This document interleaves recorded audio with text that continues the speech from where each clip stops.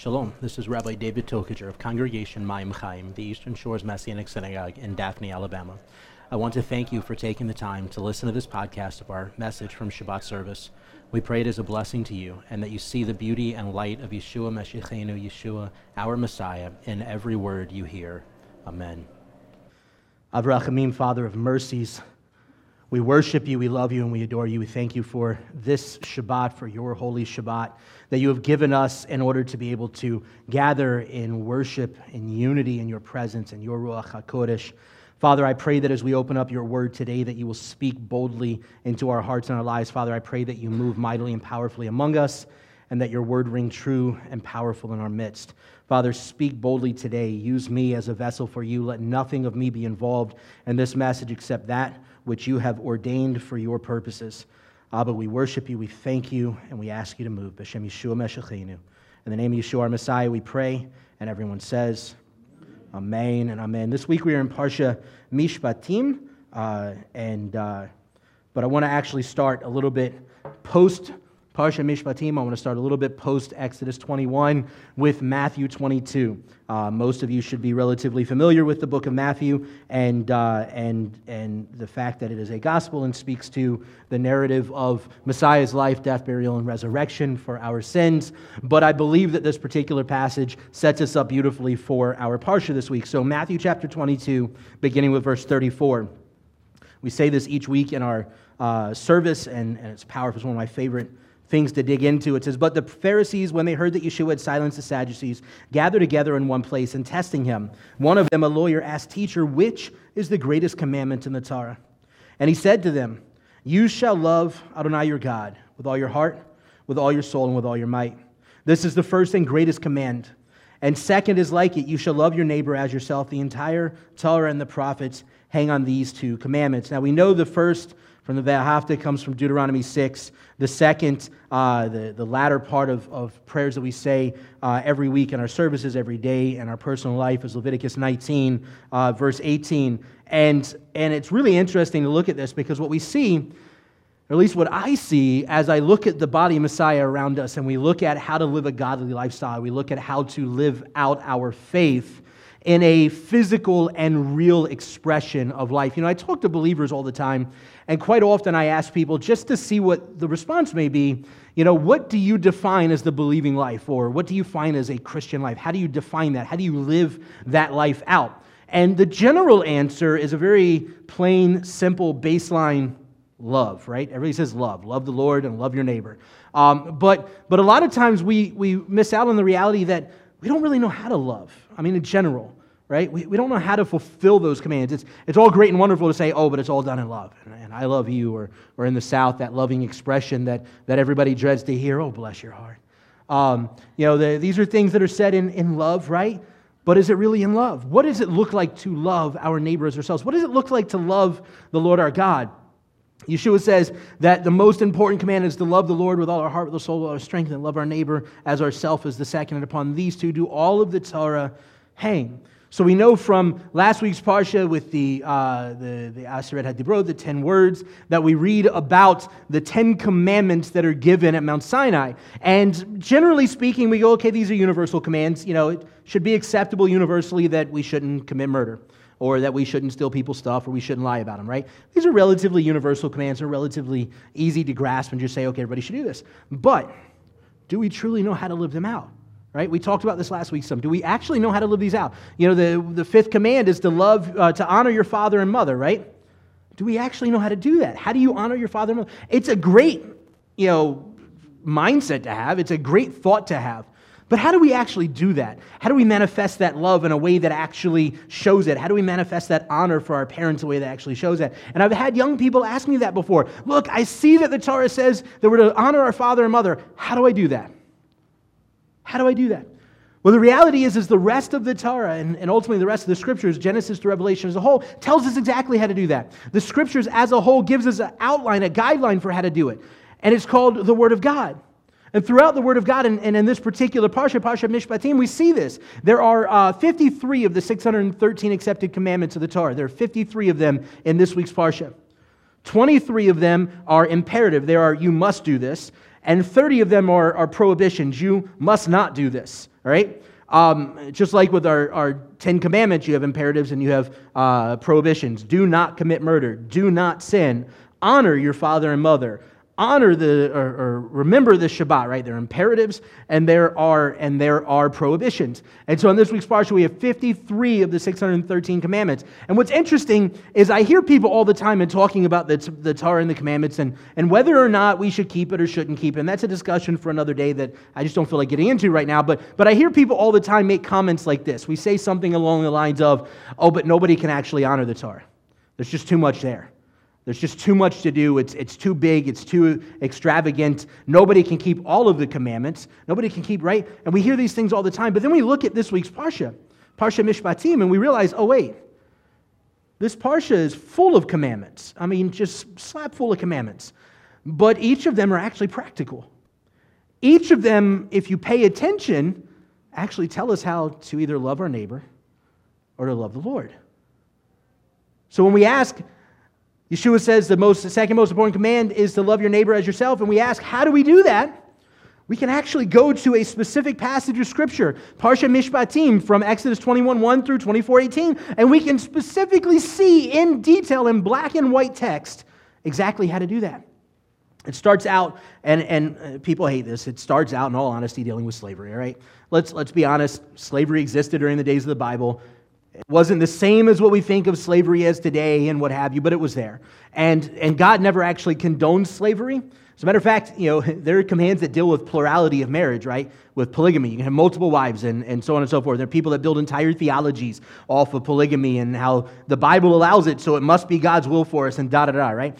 The Bible tells us, and God tells us through the Scriptures, the Bible tells us we're going to be idiots. And in being idiots, God tries to direct us to not make being an idiot even worse than it already is, right? So nowhere in the Scripture does God say that slavery is good or okay. As a matter of fact, there are countless places we can look at Scripture and go, this is very clear slavery is a bad idea, right? Easily. But what he does do is go, you're still idiots. You're still going to do stupid stuff. Let me help you fix this so it's not more stupid than it has to be, until I can correct the rest of your life. Because you got to remember, like I said last week, in dealing with the commandments, the 10 commandments, right? We look at the Scriptures and we see that there are physical commands, there are external commands, and there are internal commands, right? Do not commit murder is an external command, right? It's an external prohibition. But Yeshua says, if you've even hated somebody in your heart, you've already committed that sin. Well, hate is an internal thing. Hate's also dealt with in the Torah, right? Both are commands against. There are prohibitions against both. But what Yeshua is telling us is for every external command, for every external sin, there's an internal sin. And if we just let him handle the inside, the outside won't be a problem. The outside will fall in place, right?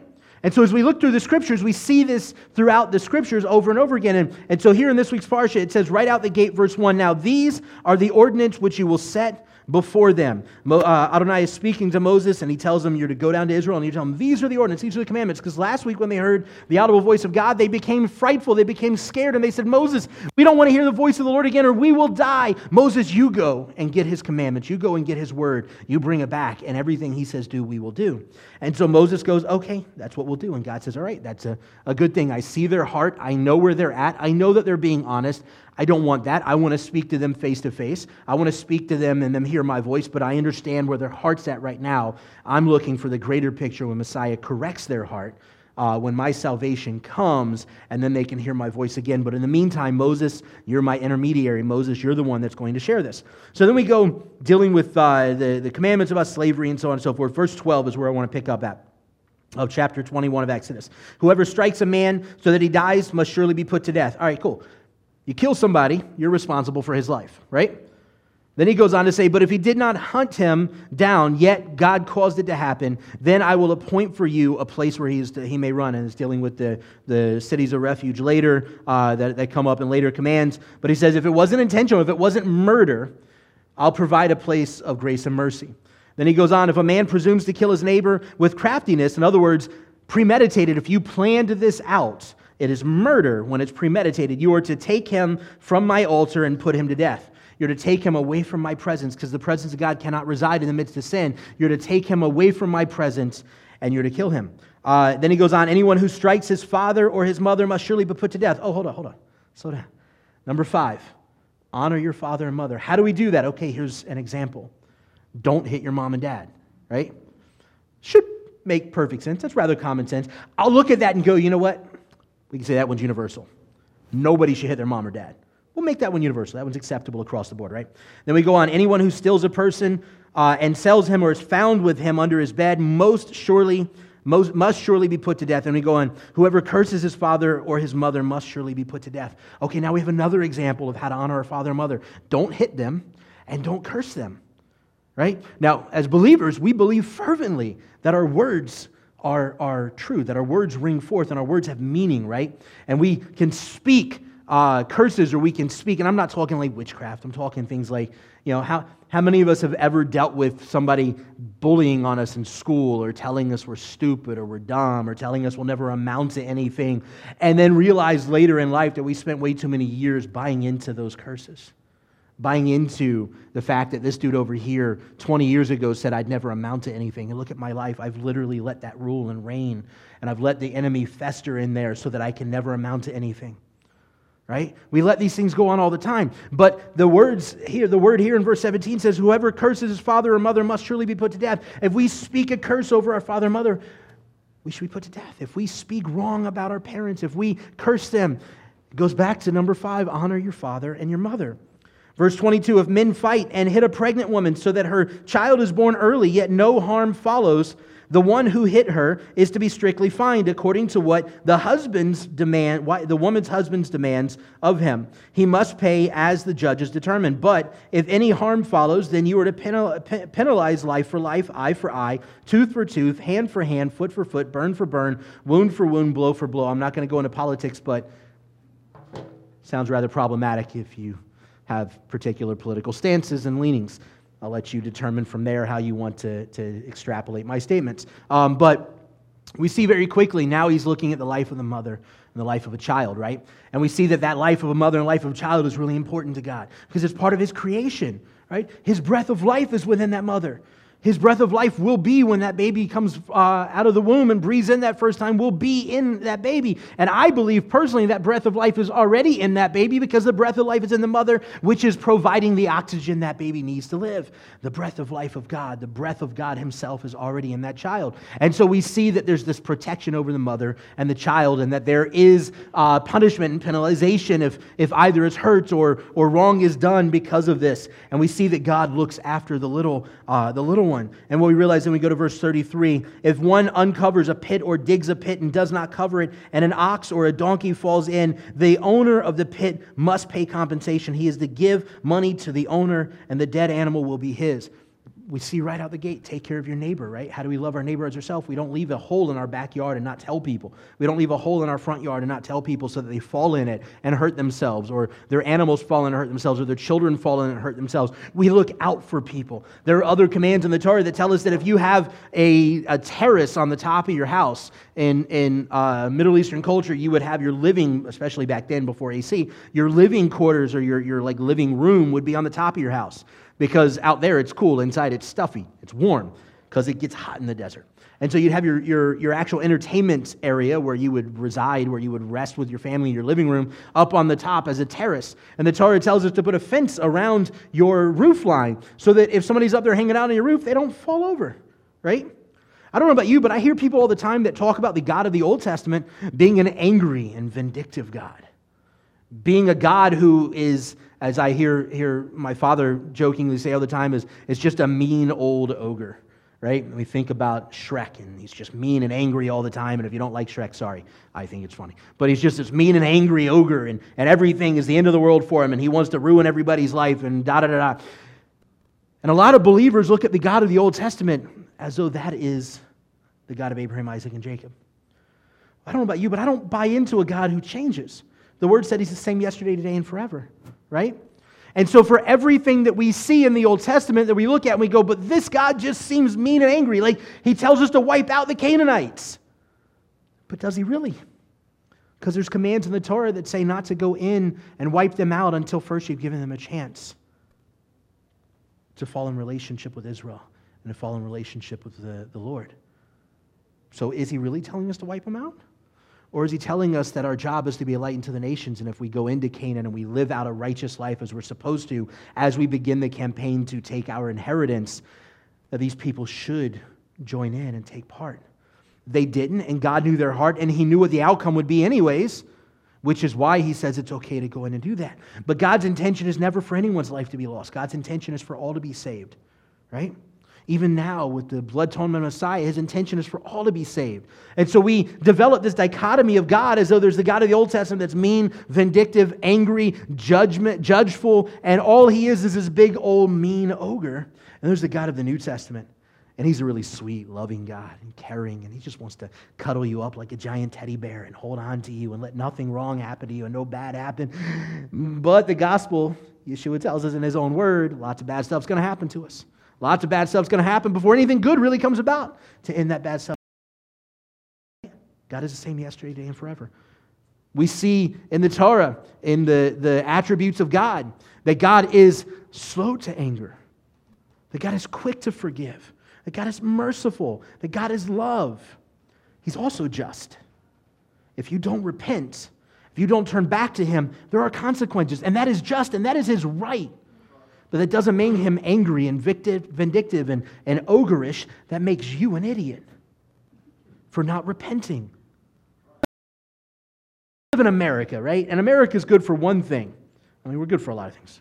I don't want to water down, but we're really good for one thing. And that's putting the blame on other people, right? As Americans, we never take the blame for anything. It's always somebody else's fault. It's always somebody else that caused the problem. It doesn't matter how bad our lives are. It doesn't matter how stupid we were to get where we are. It's somebody else's problem. Somebody else did it, right? And this has become the mentality, not just America, but in general of the world today. The mentality is it's always somebody else's problem, somebody else's fault, somebody else caused this. But the Word of God says we're responsible for our own lives. The Word of God says as a community of like-minded believers, we are each responsible for each other's lives because one person's sin can ruin the whole lot. A little bit of chametz, a little bit of leavening can ruin the whole batch of dough, right? We're all part of this dough. We're all part of what God go through this parsha over and over and over again. What we see is a continuation of these commands that people look at the Torah and go, he's just a mean, ugly, vindictive, angry ogre. But we realize that every single command in this parsha sums up what every single person crying out for social justice is talking about, and it puts the responsibility in our own hands, not in the hands of our government, not in the hands of those in leadership around us, but in our own hands to take care of these people, right? Verse 4 of chapter 22, if a man causes a field or vineyard to be eaten by letting his animals loose, in other words, if you let your animals go do their own thing and they ruin somebody else's stuff, and it feeds on another man's field, then he is to make restitution from the best of his field and the best of his own vineyard. If fire breaks out and spreads among thorns so that stalks of grain, standing grain, or the fields themselves are consumed, then the one who lit the fire must make full restitution. Go on to verse 20. You must not, verse 20 of chapter 22, you must not exploit or oppress an outsider, for you were outsiders in the land of Egypt.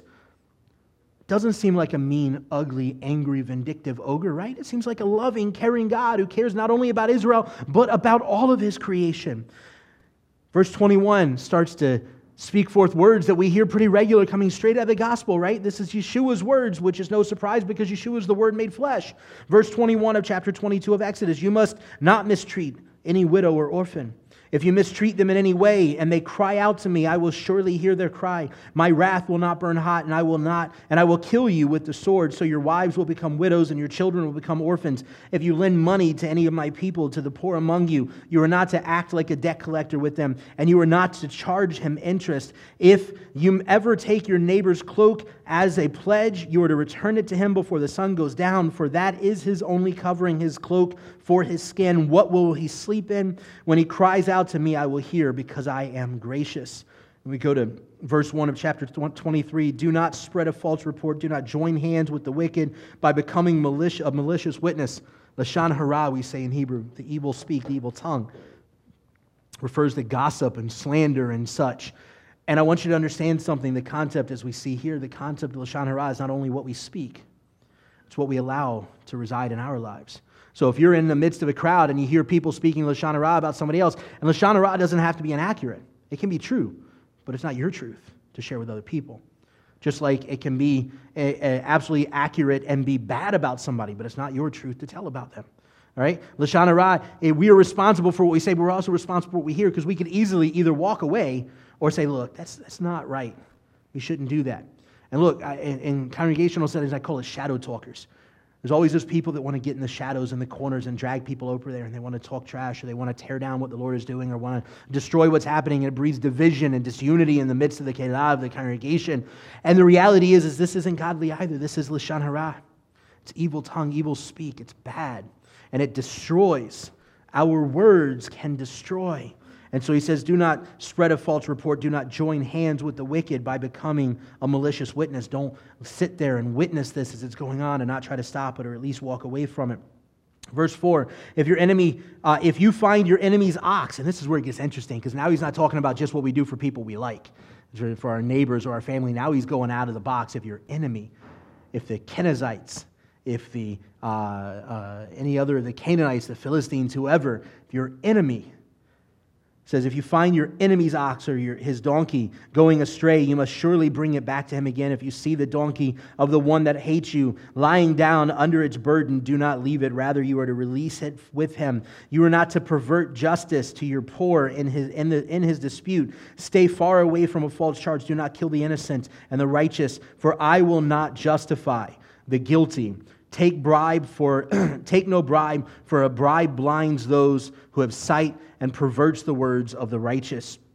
And then verse 9 repeats what we read earlier in chapter 22, verse 20. It says, do not oppress the outsider, for you know the heart of an outsider, since you were an outsider in the land of Egypt.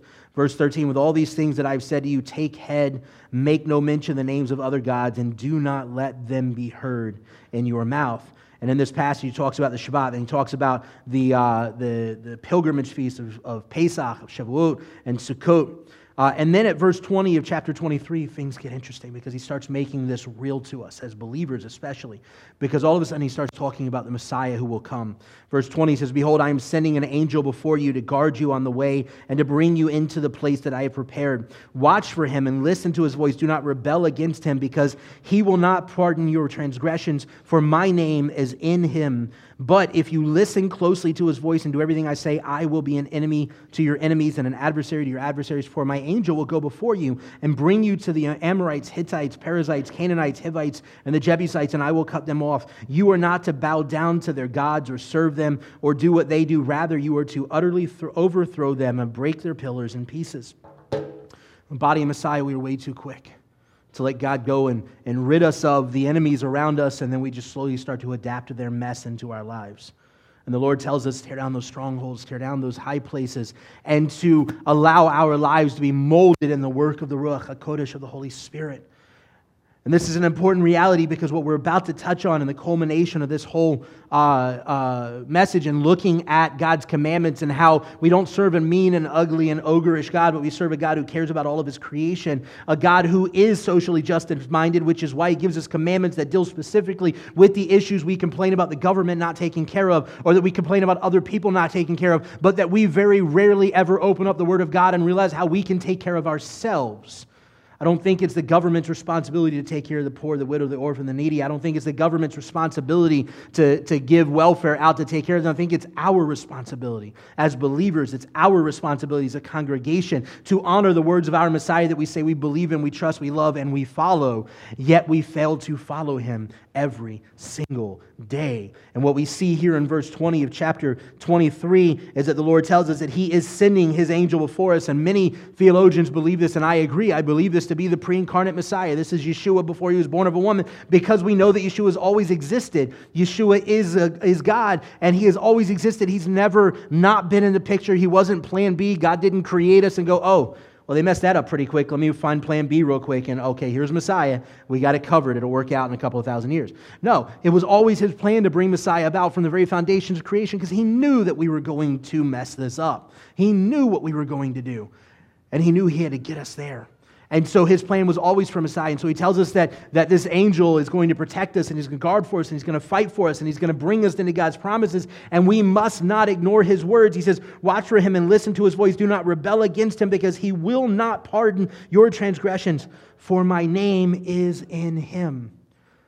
And then as we go through this a little bit further, chapter 24, verse 3 says, So Moses came and told the people all the words of Adonai as well as all the ordinances. All the people answered with one voice and said, All the words which Adonai has spoken, we will do. Kol hadavarim asher deber Adonai na'aseh. All the words which Adonai has spoken, we will do. That's one. Then in verse 7, he took the scroll of the covenant and read it in the hearing of the people. Again they said, All that Adonai has spoken, we will do and obey. Kol asher deber Adonai na'aseh v'nishma. All that Adonai has spoken, we will do and we will obey. That root word of nishma is shema, to hear and respond. All that he says, we will do and we will obey. That's two. But those two are a closing of something that is said earlier in last week's Parsha, in Exodus chapter 19, verse 8. Exodus chapter 19, verse 8. It makes a difference if I actually hit the right verse. Exodus 19, verse 8. This is before the presence of Adonai descends on the mountain. This is before the nation of Israel hears the audible voice of God speak forth. This is before the predication of the sound of the heavenly shofar blast. It says in verse 3, Moses went up to God, and Adonai called to him from the mountain, saying, Say this to the house of Jacob and tell Bnei Israel. This is verse 3. I'm sorry, I backtracked. You have seen what I did to the Egyptians and how I carried you on eagle's wings and brought you to myself. Now then, if you listen closely to my voice and keep my covenant, then you will be my own treasure from among all people. For all the earth is mine. So as for you, you will be to me a kingdom of Kohanim, a kingdom of priests, and a holy nation. These are the words which you are to speak to Bnei Israel. So Moses went, called for the elders of the people, and put before them all these words that Adonai had commanded him.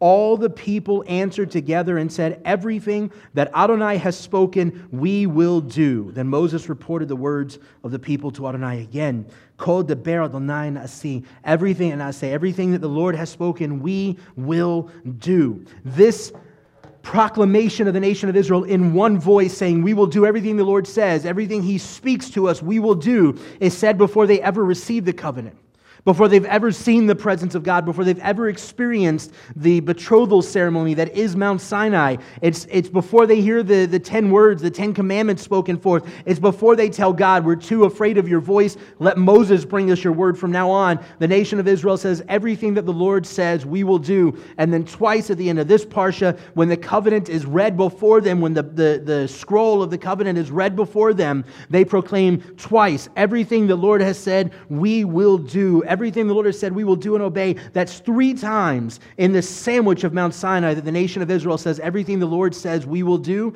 3 in Hebrew, 3 biblically is a number of unity.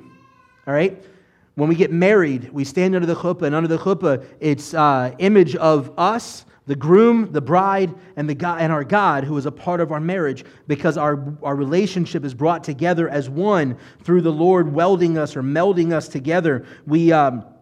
We see in the scriptures that it talks about in, I think it's Ecclesiastes, if I remember correctly. I thought I had it marked, but I'm missing it. In Ecclesiastes, it says that 2 cords wove together strong, but 3 coming together cannot be unbound, cannot be broken. It's extremely strong when those 3 are braided together and that rope becomes one. And so we see that here as we are standing in this covenant relationship, this is still at Mount Sinai. This is still in the betrothal ceremony. We are now agreeing in unity 3 times with one voice, kol echad, with one voice, proclaiming everything the Lord says we will do. And then we look forward to the Gospels where Messiah Yeshua says, if you love me, obey my commands. And what is it that we respond in receiving His salvation? Everything you say, we will do. We look at the Word of God as though it's dichotomized. There's the new and there's the old. But there's not new and old. There is the Word of God. Perspective can be tainted and see it as new and old. But there is the Word of God. And it is the same yesterday, today, and forever. The same Spirit that breathed the words of Genesis through Deuteronomy, that breathed the words of Joshua through Chronicles, the same breath of God, the Ruach HaKodesh that breathed and inspired the words Matthew through Luke, Acts through Revelation, the same breath of God that inspired these Jewish hands, predominantly Jewish hands, to write these words is the same breath of God that resides within you and me. Which means that although on our own, short of the blood atonement of Messiah, short of the empowering of the Ruach HaKodesh, we have no means or grounds whatsoever to actually be able to honor the Word of God. But because of the blood atonement of Messiah, we now, because He's on the inside handling the internal, our external should never break the Word of God. If we think we have to strive to obey the commandments of God, we're looking at this wrong. Because the Ruach HaKodesh that resides within us, the presence Yeshua that resides within us, should be leading us internally so that our lives are always leading or following the leading of God. Not having to look back at His Word to figure out how to do things externally, but we're looking at His Word, realizing what He's doing internally and the external results of that. Does that make sense? If we love the Lord our God with all our heart, with all our soul, with all our might, and we love our neighbor as ourselves, and Yeshua is within us and is working on the inside to direct our footsteps, to clean up the mess and the muck and the mire that's within us so that we can walk righteously with Him, all of that other stuff falls into place. We should naturally, because of the work of Messiah within us, take care of the sick, the orphan, the needy, the widowed, the poor. We should naturally be looking out for our enemies, even though we know they'll never look out for us.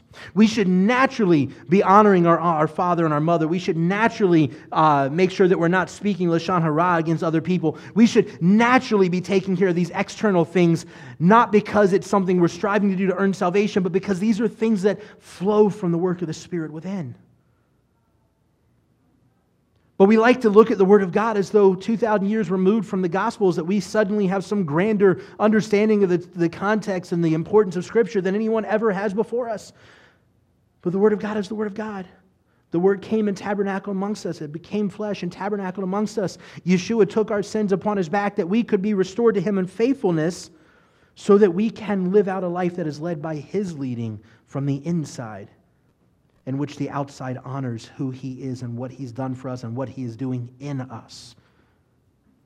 And when we allow that sort of a life to go forth from us, when we truly recognize that there are two commands, love the Lord and love your neighbor, that teach us how to honor the 10 commands that come from Exodus 20 that teach us how to do all the rest of it,